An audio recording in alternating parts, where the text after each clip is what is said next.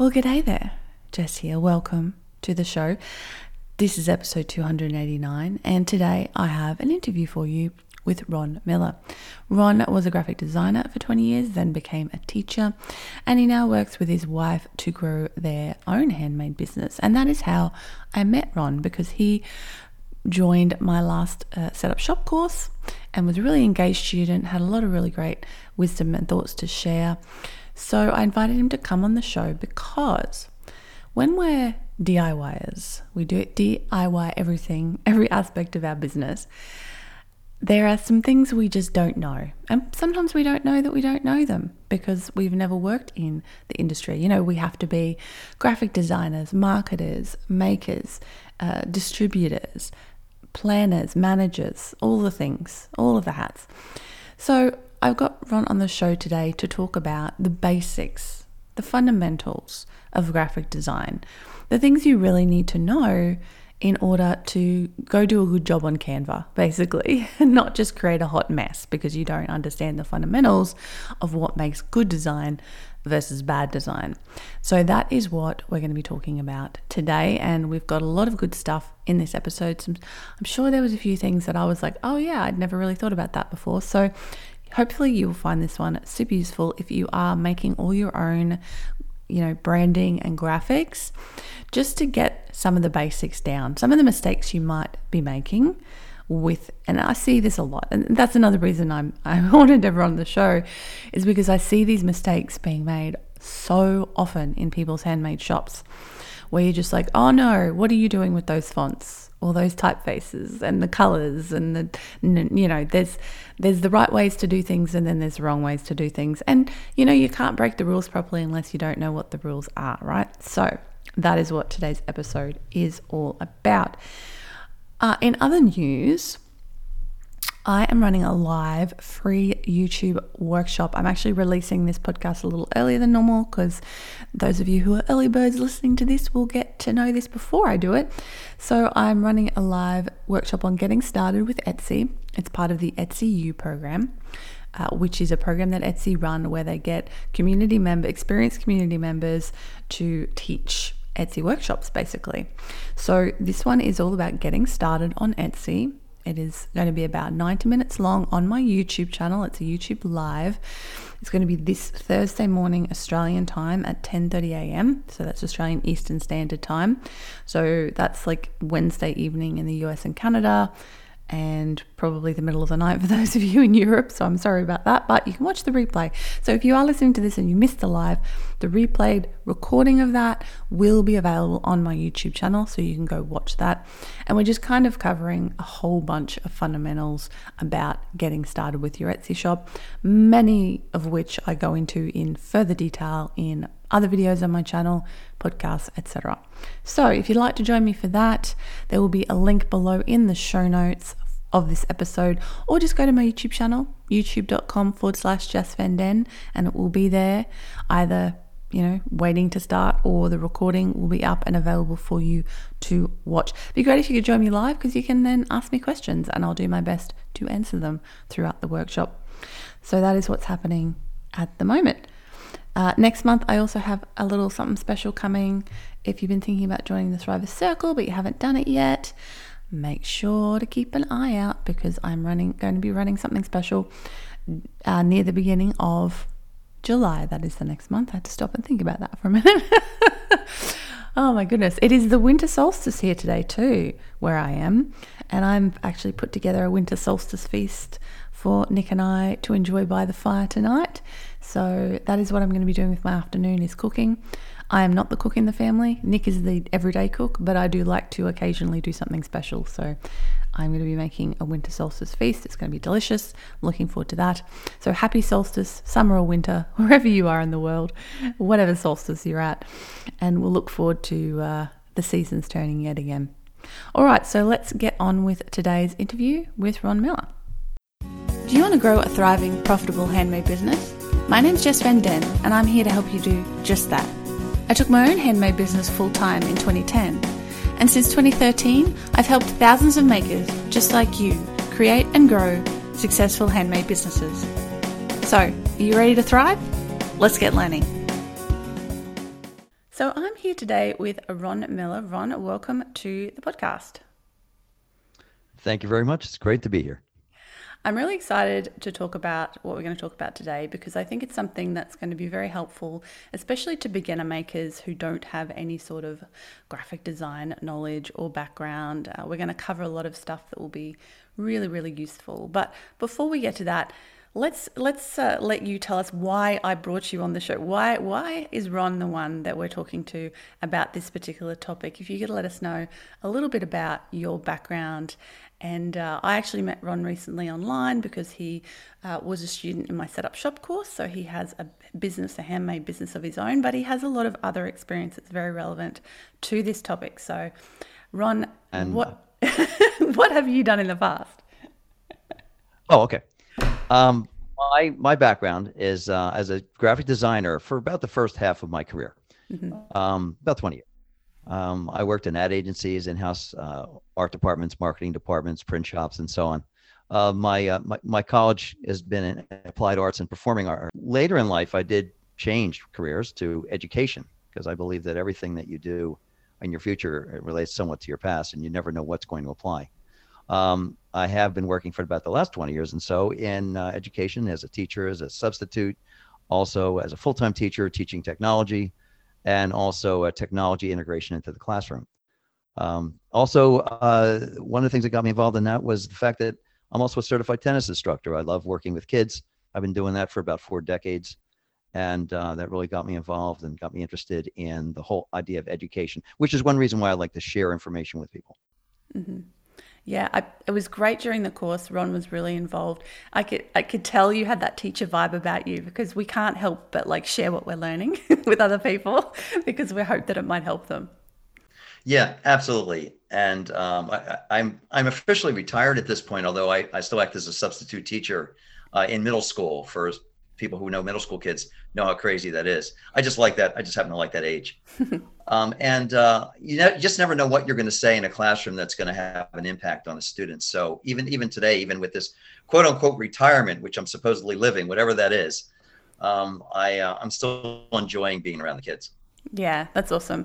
And there's something wonderful about that experience of teaching and passing on your knowledge. So I'm glad you're here today to do that with us about this topic, which is your kind of first career expertise of graphic design. Now, obviously some things have probably changed a lot in the graphic design world in the last 20, 30 years, especially the accessibility, like with, programs like Canva, which sort of allow like regular people like me who don't have graphic design experience to sort of put together our own stuff. But that means that we can also make a lot of mistakes because we don't actually have the foundational knowledge of what we should be doing. And I've seen a lot of pretty hideous things coming out of people, especially, I look back at my own efforts when I first started and wow, because I had no idea what I was doing with any of it.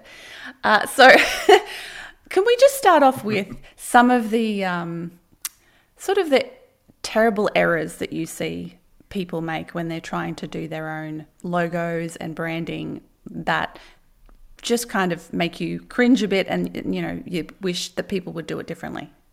Yeah, and I love when you said something about the foundational information, and you're right, because the principles don't change. It doesn't matter if it's 20 years or 30 years. I know the technology has changed, but the principles don't change, and so therefore, basically, you can just make much bigger mistakes faster, and you can make them digitally, which is wonderful, and you can get them out there quicker, which means the mistakes are out there faster for people to see. Whereas back in the day, it took longer for that, and maybe in the process you rethought it and reevaluate it and had something better go out the door. So that's one of the things that's changed. As far as things that I've seen that are some of the bigger mistakes and some of the bigger things that are challenges for people, is that when people start a handmade shop, they're artistic, they're creative, they have their thing that they do very well, but that doesn't necessarily make them a good marketer or someone who knows anything about branding or anything about logo creation or anything like that. So it's very, very challenging for them because they may not be quote unquote designers at all, whatever a designer is. So there's very many principles that, like anyone who studies anything, like I have graphic design, you know these principles and you apply these principles to help fix and adjust some of these things. So to get more specific, some of the problems would be, for example, mixing too many typefaces together, or for example, maybe putting typefaces together that are too close to one another, where it actually looks like a mistake, as if you are starting with one typeface and you accidentally switch to another. So there's not enough contrast between them. Or maybe the font itself doesn't match the nature of the products that you're trying to put out. Maybe what you're trying to put out is much more industrial or mechanical or something like that. And your font, your typeface, or the look and feel of your brand is very light and airy and thin, and that just doesn't go with that kind of font or typeface. That's one of the big examples that you see that can be problematic for people. That's a great example, and it's so common to see those sorts of mistakes. Another one I see a lot is choosing the wrong colors, colors that clash or colors that don't, people putting text on a background where the color, it doesn't separate properly from the background. It just kind of, I don't know, I'm sure there's a technical term for this, but it just kind of sinks into the background almost.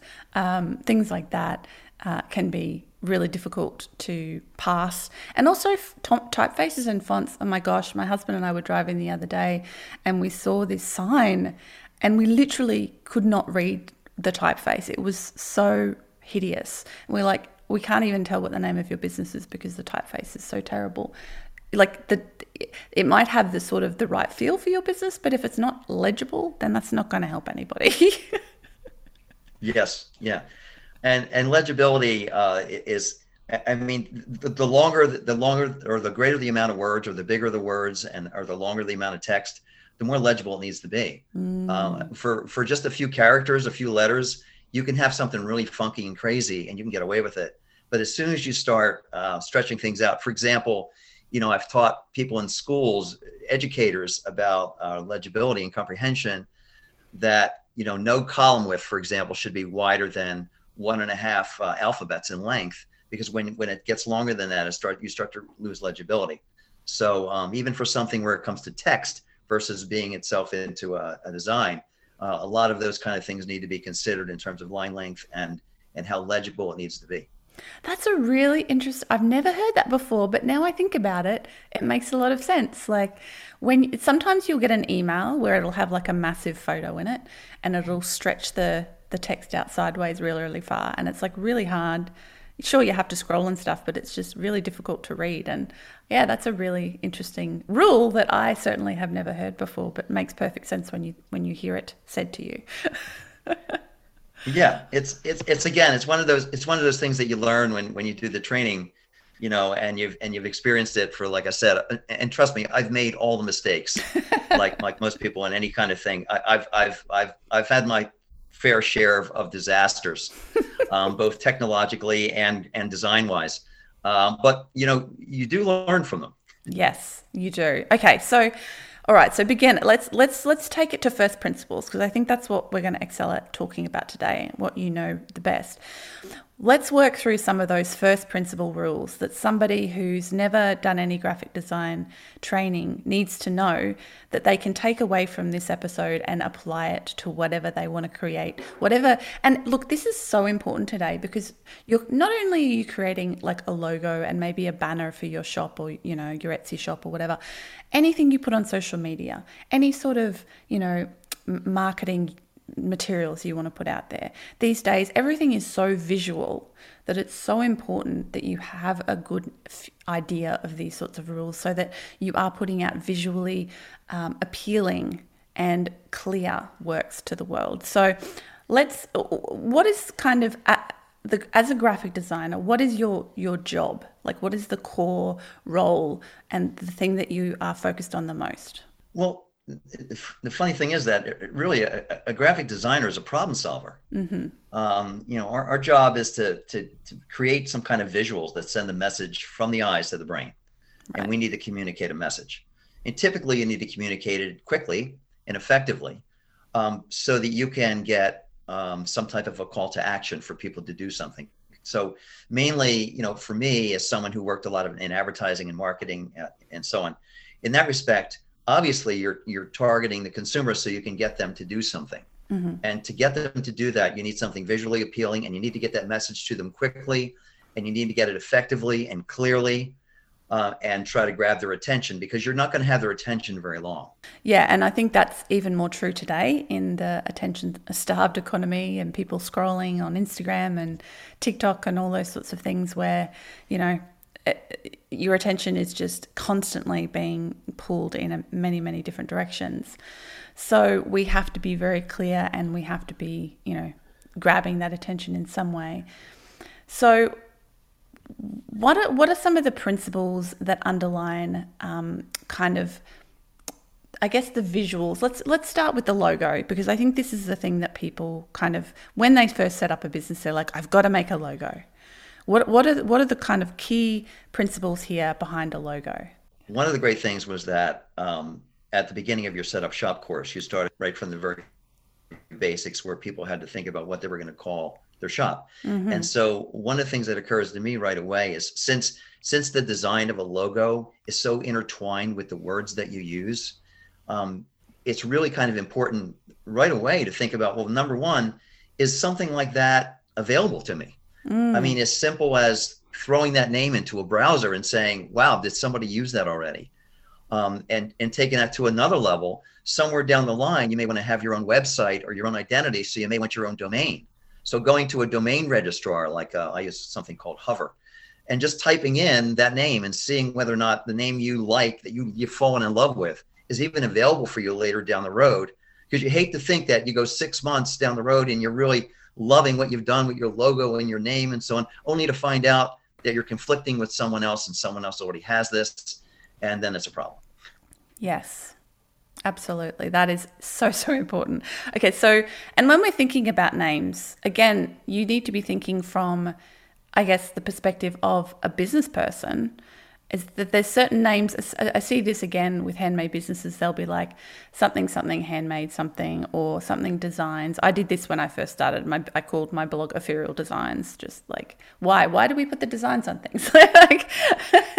And then I changed it to just Ethereal. I'm like, it just needs to be one word. I don't need to put all these extra words around my brand name. I can put that elsewhere. So what are some of the principles when it comes to just choosing a good name?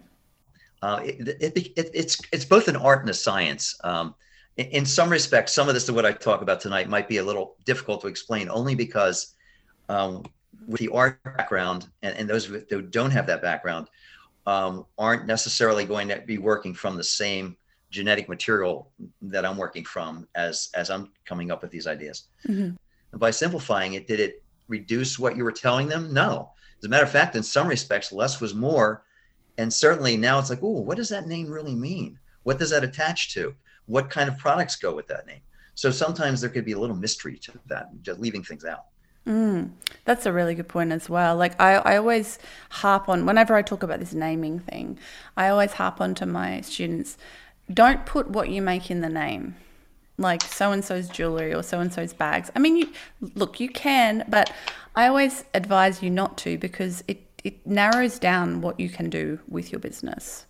If you leave it a bit broader, you have a little bit more option in the future to move in a different direction while still maintaining that same business.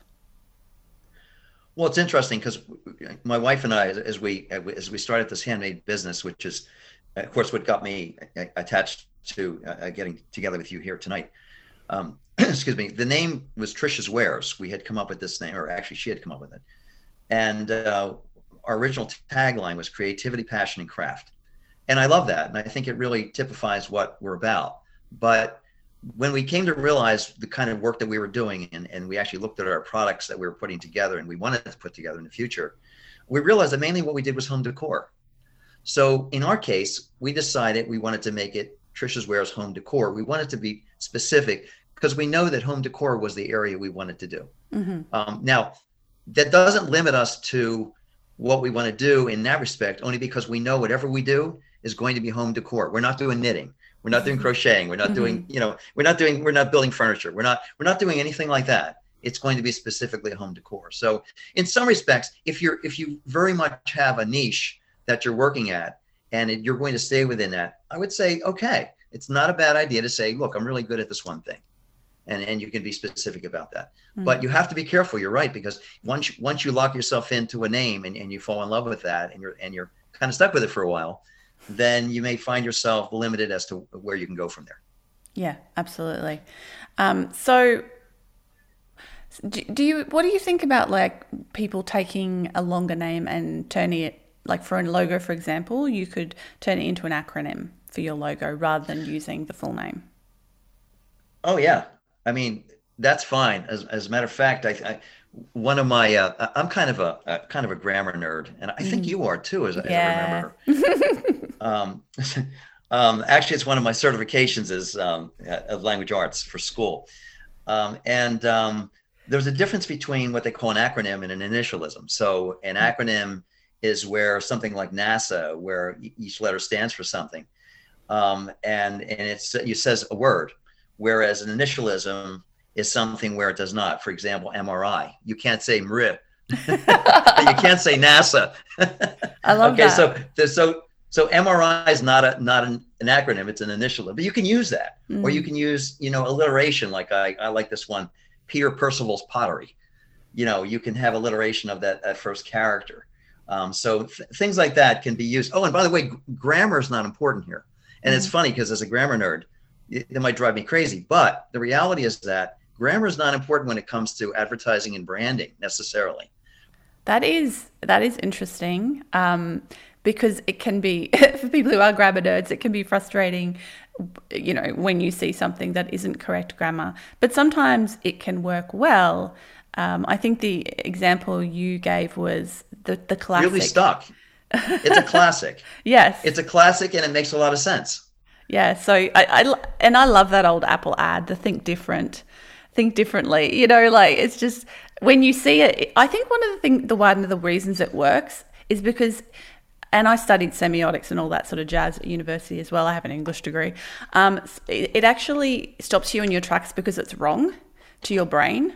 So it actually captures you for a little bit longer than the proper version would, and then it even plays on itself as think different. Oh, okay, so you're actually saying something different to the way you would normally say it. So it's actually a stroke of marketing genius when you really think about it. Oh, absolutely. And we can see how far they've brought that genius. Yes, very, very impressive. Very, very impressive business. I'm not an Apple person myself, but I can appreciate their marketing savvy for sure. Okay, so now that we've talked about the name, let's dive into the logo a little bit more. Because one thing, again, I tell my students is, look, don't overthink this at the beginning. You can literally, and still to this day for my jewelry business, my logo is literally just my business name and my tag or my tagline, depending on the situation. Like I didn't try to make it I mean, actually I lie. When I first started my business, I had this set of earrings I made that were like a spiral, and the spiral looked a bit like an E. So I actually used that E, like I took a photo of it, I think, and turned it into like a stamp or something. And I used that for a while, but then it didn't really fit the vibe of my business. So I changed it after a while. So yeah, I mean, you can just go as simple as either using literally your business name or, an initialism or an acronym for your business as well. Yeah. And a lot of times, if people do decide to go in a certain direction, and in that respect, it becomes confusing when, again, they try to stretch it out too much and try to build too much on that name. Yeah. So what are some of the rules when it comes to, and I want to kind of draw this out a bit, you talked about it earlier, when you're thinking about your branding for your business, and obviously your logo is kind of a core part of that branding, when it comes to choosing fonts and typefaces, fonts for your logo and your business in general, what are the rules around those sorts of things? Well, I mean, one of the most important things I think you need to consider, besides the fact that you need to be careful when you start mixing fonts. But I think before I even get to that, we need to clarify font and typeface, because there is a lot of confusion. They tend to be used interchangeably, but the reality is that they're really not the same. So let me just give you a quick primer on that. The typeface is what it looks like. What kind of look and feel and so on does that typeface show? Is it decorative? Is it ornate? Is it calligraphy? Is it industrial? These kind of things are the typeface, and there are all these different things that you see. But inside the typeface, you have the font, and the font could be the bold and the italic and the condensed and the extra bold. That's part of the font itself.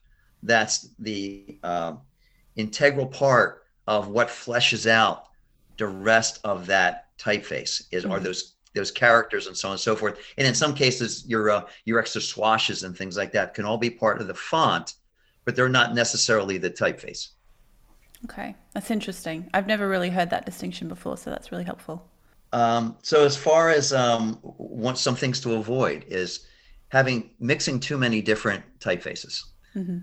If you're especially if you're doing a logo and you're doing more than 2 typefaces, that's probably one too many more if you do 3. So and the other part is that if you have typefaces that are closely matched, let's say a typeface which is what we call a serif typeface, which has little spurs on the end of them, something called a Century Old Style and Times New Roman. You wouldn't want to mix them because they look too similar. And it would look like a mistake. It looks like, oh, they started with one and they accidentally had the font change on them and they didn't realize it. So you really kind of want to avoid, if you're making a distinction between one typeface and another, make sure it's a very strong distinction. And one of those great distinctions is a serif typeface versus a sans serif typeface. So in other words, like an Arial or Helvetica, which has no little serif, these little spurs that go on the ends of these things, versus a Times New Roman where you have all the little spurs, something where there's a contrast between them. And that makes it seem like, okay, they did this on purpose. It was not a mistake. And what are some of so we've got, serif versus sans serif. So, if you've got fancy loopy, I think it's called like calligraphy or like handwriting style font, you want to contrast that with like a more, simple sort of sans serif type font as well, I'm imagining. Yes, exactly. And what that does is it accentuates the one that you really want to see and you really want to read, and then one acts more solidly as the base. So let's say in this particular cases, if you have, for an example, if you have something that's very handwritten, swashy, has that kind of a feel to it, versus something that's more solid, like an Arial or a Helvetica or something very, very plain that has no serifs, the swashy handwritten typeface can be the one perhaps as the name of your business, and that's the one you're drawing attention to. And then the sans serif font acts more like a solid base, just as a support mechanism for the other one. All right, so what are some of the other parts of the logo design process that people need to think about when they are putting that together? Once they've kind of settled on 2 typefaces that work well together, what else do they need to think about in this process? Well, they need to consider what kind of format is it going to be used in. For example, is something going to be considered used very, very small or very large? Or is it going to be on social media? Is it going to be on print? Is it going to be on multiple areas? And again, we really have to think about the fact that it's going to be in a lot of different places, which is why when you're starting to design the logo, you really need to think about, okay, how will this item scale? Scale is so incredibly important because if the logo doesn't work the size of a postage stamp, but then the size of a banner that you're going to put on at a market, then you might have a little bit of an issue. Or you design your logo in a way that it can be readjusted so that it can be more of a horizontal format for a banner or a sign, and then more of a vertical format when you have less space, where you have to use a thumbnail or something much smaller. Because people need to consider not the fact that just they're going to be putting it up on their social media, but also on their shop, maybe on a website as a banner. But also, if you consider the fact that you're going to be printing some things too, consider the fact that many people will have business cards, or they'll have thank you notes, or they might have some other posters that they want to put together for advertising. So the idea that how is this thing going to work in scale, small versus large, and is the thickness of the graphics and the fonts or the typefaces that we've used, is that going to hold up when we do the scaling of that?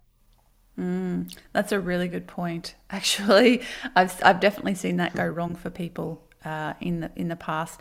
And there's so many. It's so frustrating. Like there's so many different places online even that you'll have to put your logo, and they're all different bloody like sizes. Like some will be a square, some will be landscape, some will be horizontal, and it's just vertical, horizontal, so you have to have something that will work in all of those formats.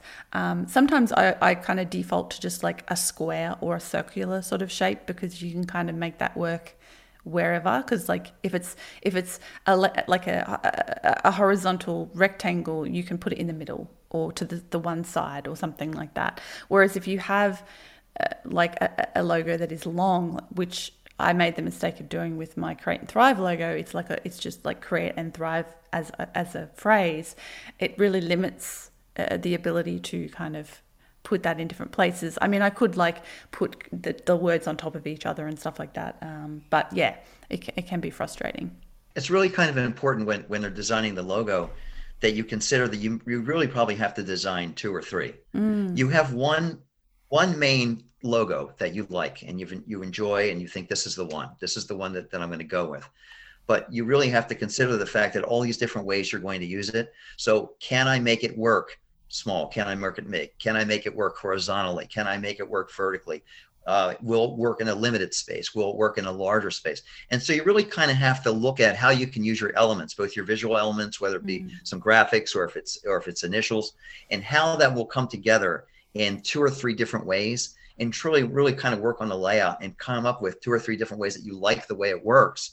Therefore, that way it's not a big stretch when it comes to the problem of, I got to use it now, and it doesn't fit that way, and it does not cropping right, and no, it looks terrible. And so this is why it's almost like you have to do that at the beginning of the process. And and the great thing is you're using the same elements. If you're using the same words, or you may just be in some cases truncating it, in some places simplifying it, because let's face it, if you have some initials and the initials are, say, in a block, let's say the reversed initials, so they're like white in, say, a color block, you can use that as a logo. It's very small somewhere and it'll show up. But then you can also blow that up big, and then you can have a tagline somehow wrapped around that or underneath that in a large capacity. So there are different ways to do that. And if you keep that in mind when you're designing the logo, that there are going to be different ways to do it, you're probably going to be better off by thinking about that up front. How about colors? Because this is another problem I see a lot of people doing, is like using too many colors or the wrong colors. What sort of rules can we follow here when it comes to using colors in our logo design? Well, colors can be great and a nightmare.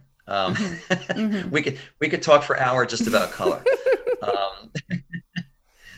So I would think, again, I think keeping things simple is probably best. You have to consider the fact that there are basically 2 different ways you're going to be putting logos like this together in what they call a bitmap program, which most people would know as Photoshop, as the big hitter, and then something in what they call a vector-based drawing program, which most people would know as Illustrator. And so therefore, here's the beauty of it. Photoshop is great for photos and graphics and all kind of, things that layers and wonderful things. It's incredible. But it's not a great logo program because you can't scale well from Photoshop typically.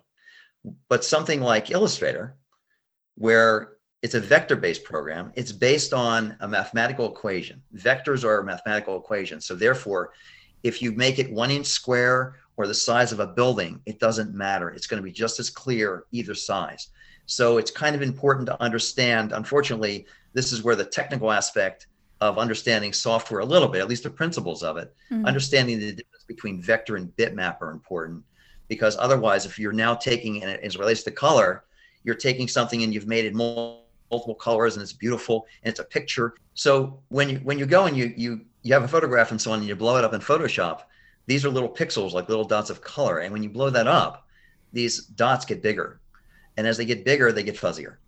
So therefore, if you're, again, scaling and you're dealing with something and it's multiple colors and you say, oh, it's beautiful, I can do all these colors in Photoshop. Well, that's not so good when you start to blow it up, because now the pixels become big and now you have these chunky pixels and it's like an old 8-bit video game and it's going to look horrendous and terrible. Whereas if you take a vector-based program like Illustrator, or I'm sure probably in Canva and so on, where you have a mathematical equation to create these drawings, that can be any size and the scale, and it will not change the clarity of the object. Awesome. So we need to try to make our logos a vector rather than a bitmap. So in other words, you don't want to save your logo as like a JPEG or a PNG, right? Correct. Absolutely. Mm-hmm. And I think that's probably what most of us do.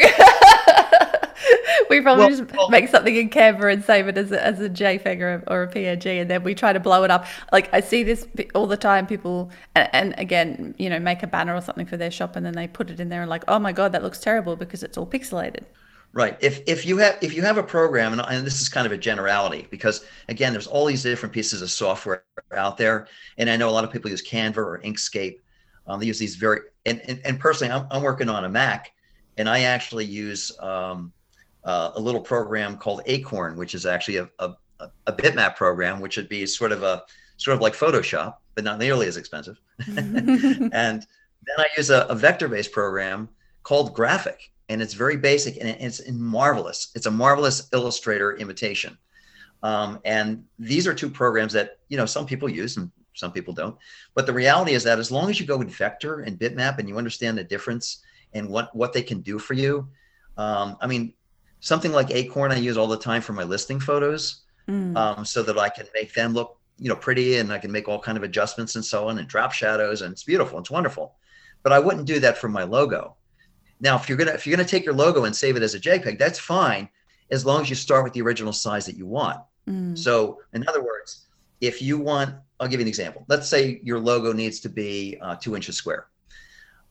If you know that it's 2 inches square and you create your logo that's 2 inches square in a bitmap or in a vector program, and you save it as a JPEG, as long as you bring it in to where you need it to be, and you don't change the size or make it bigger, it's fine. So that's not a problem. The problem becomes when you start to enlarge it once it's a JPEG or a PNG, something like that, because now you're starting to create a bitmap issue with the pixels that start to enlarge. So using the JPEG or the PNG is not a problem into itself. You just have to make sure you know what size is your target size before you start saving it into that area. Right. Okay. Makes perfect sense. Just off topic, is it GIF or GIF?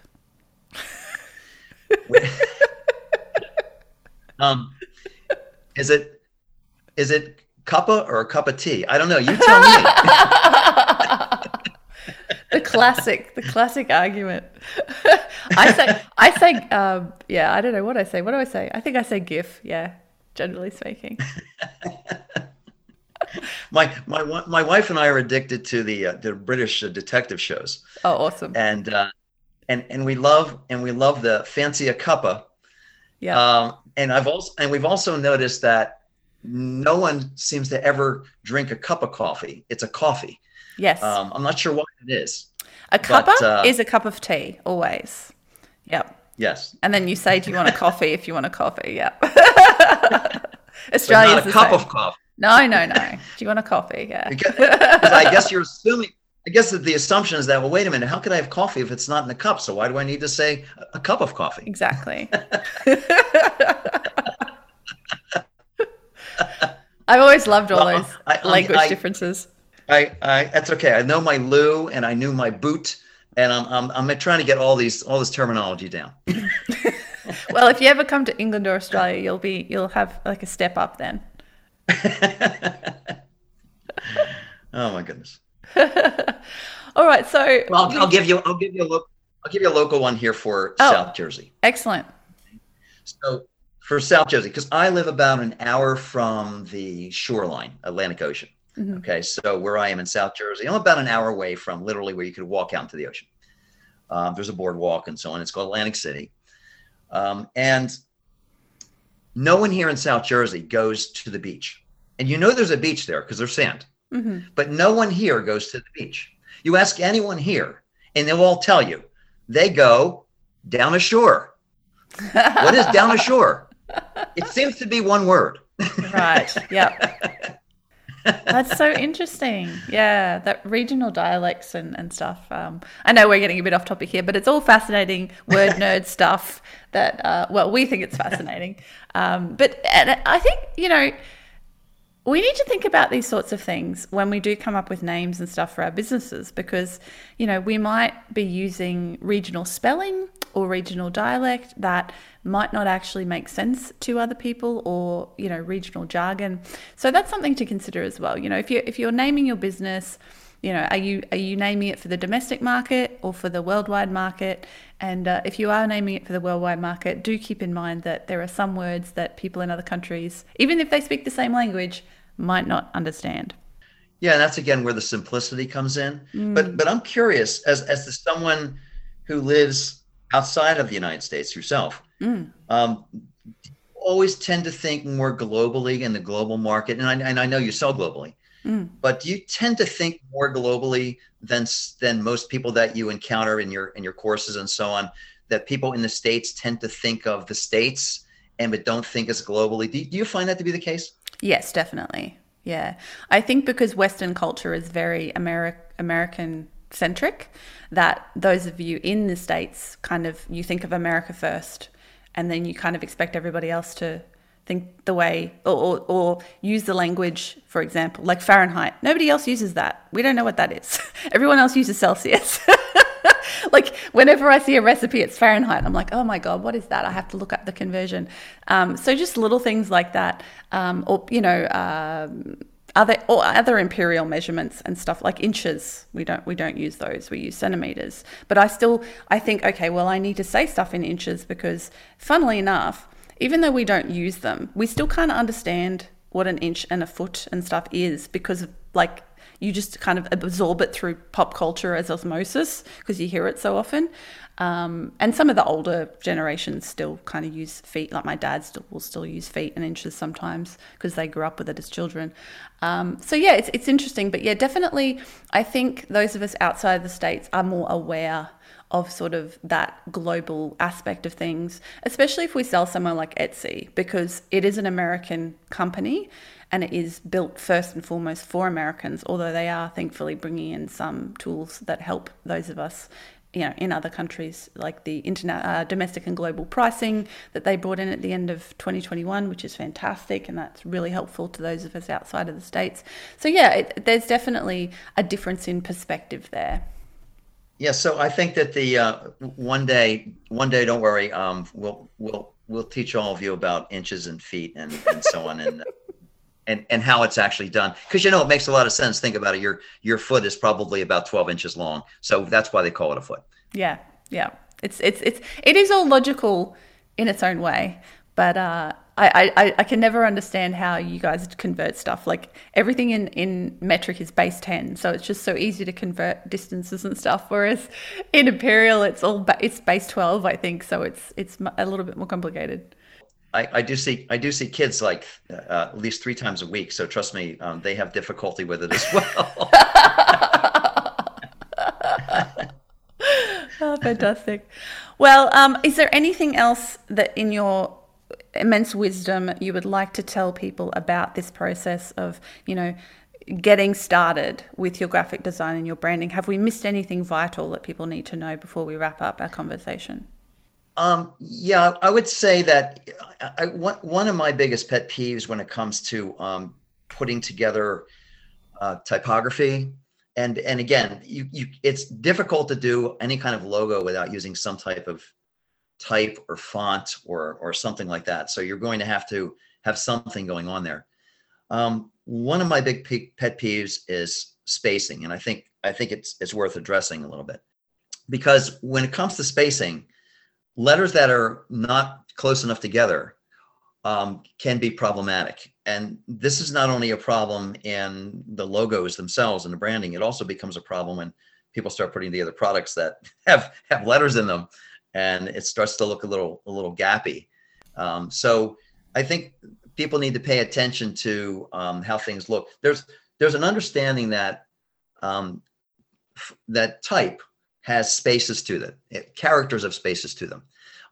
Back in the day, back in the caveman era, like when I was young, we had something called a typewriter.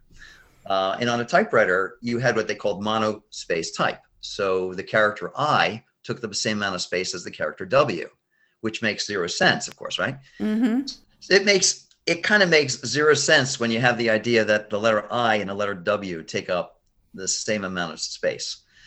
So type becomes very, very gappy. So we have everything today, fonts and typefaces are all proportional letter spacing, but you cannot assume that the equipment or the machine, the technology is going to do it right. So the same thing applies to proofreading as it does to letter spacing. Please take a look at it and see if it looks gappy, see if it looks like they're too far apart or they're too close together.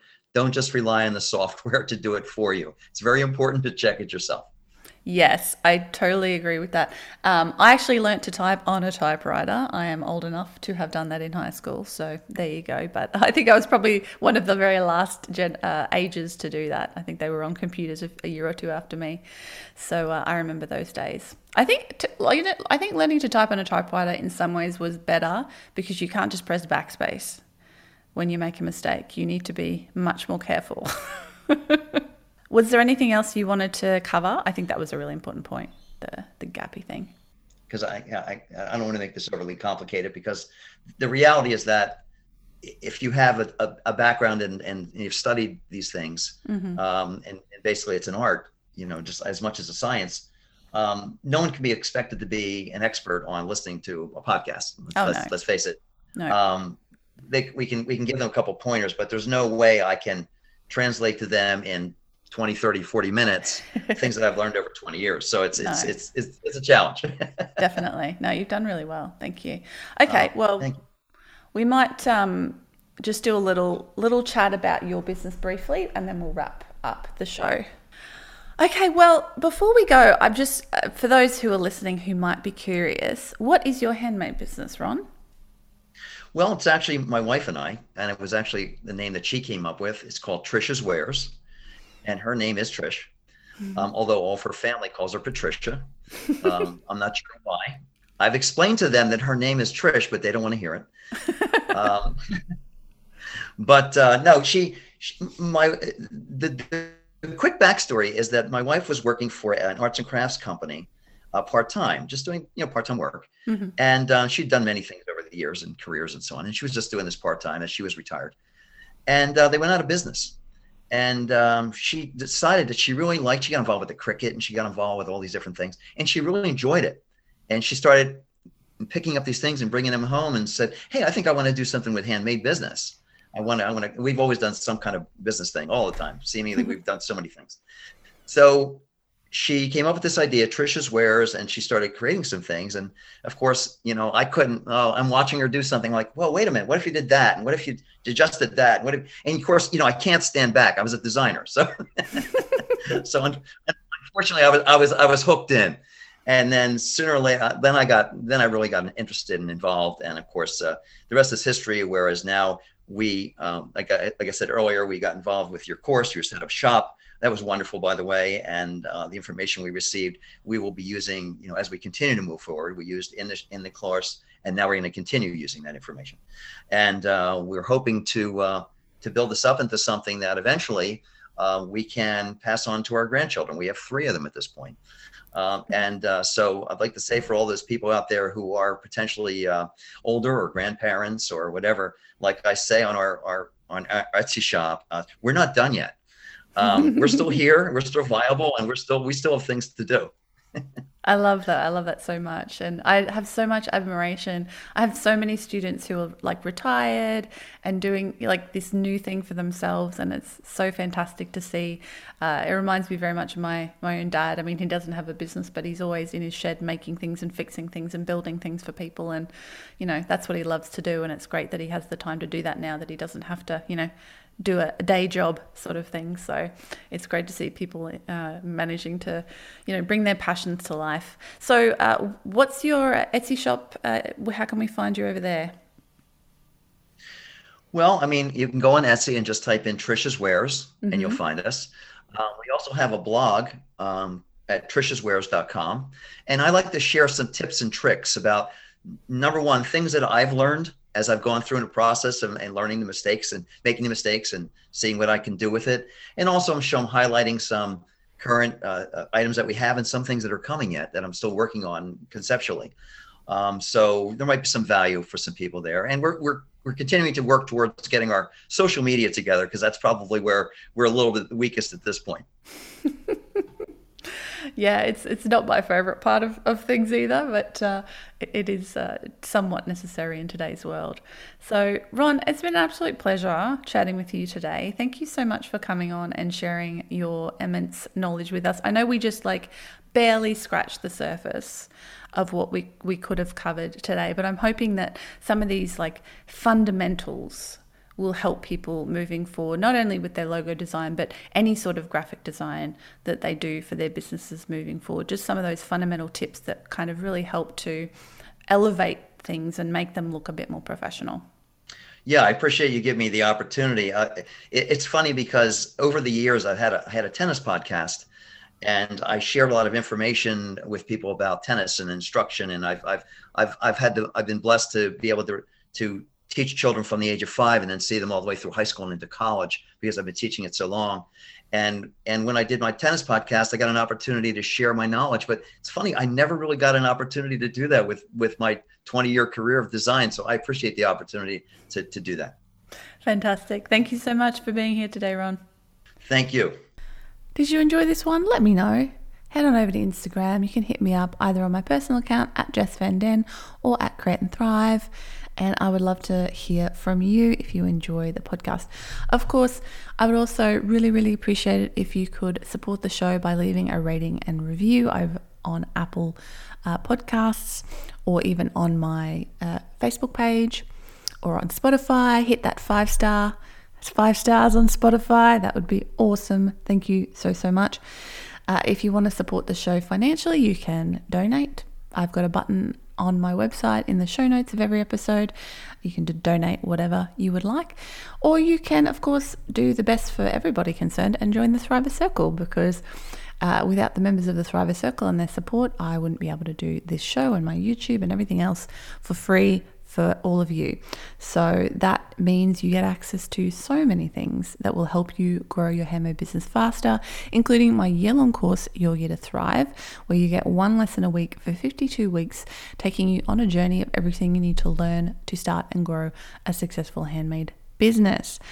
And of course, 40 plus exclusive video workshops, live calls and chats every month with me and members of the circle. It's a great community.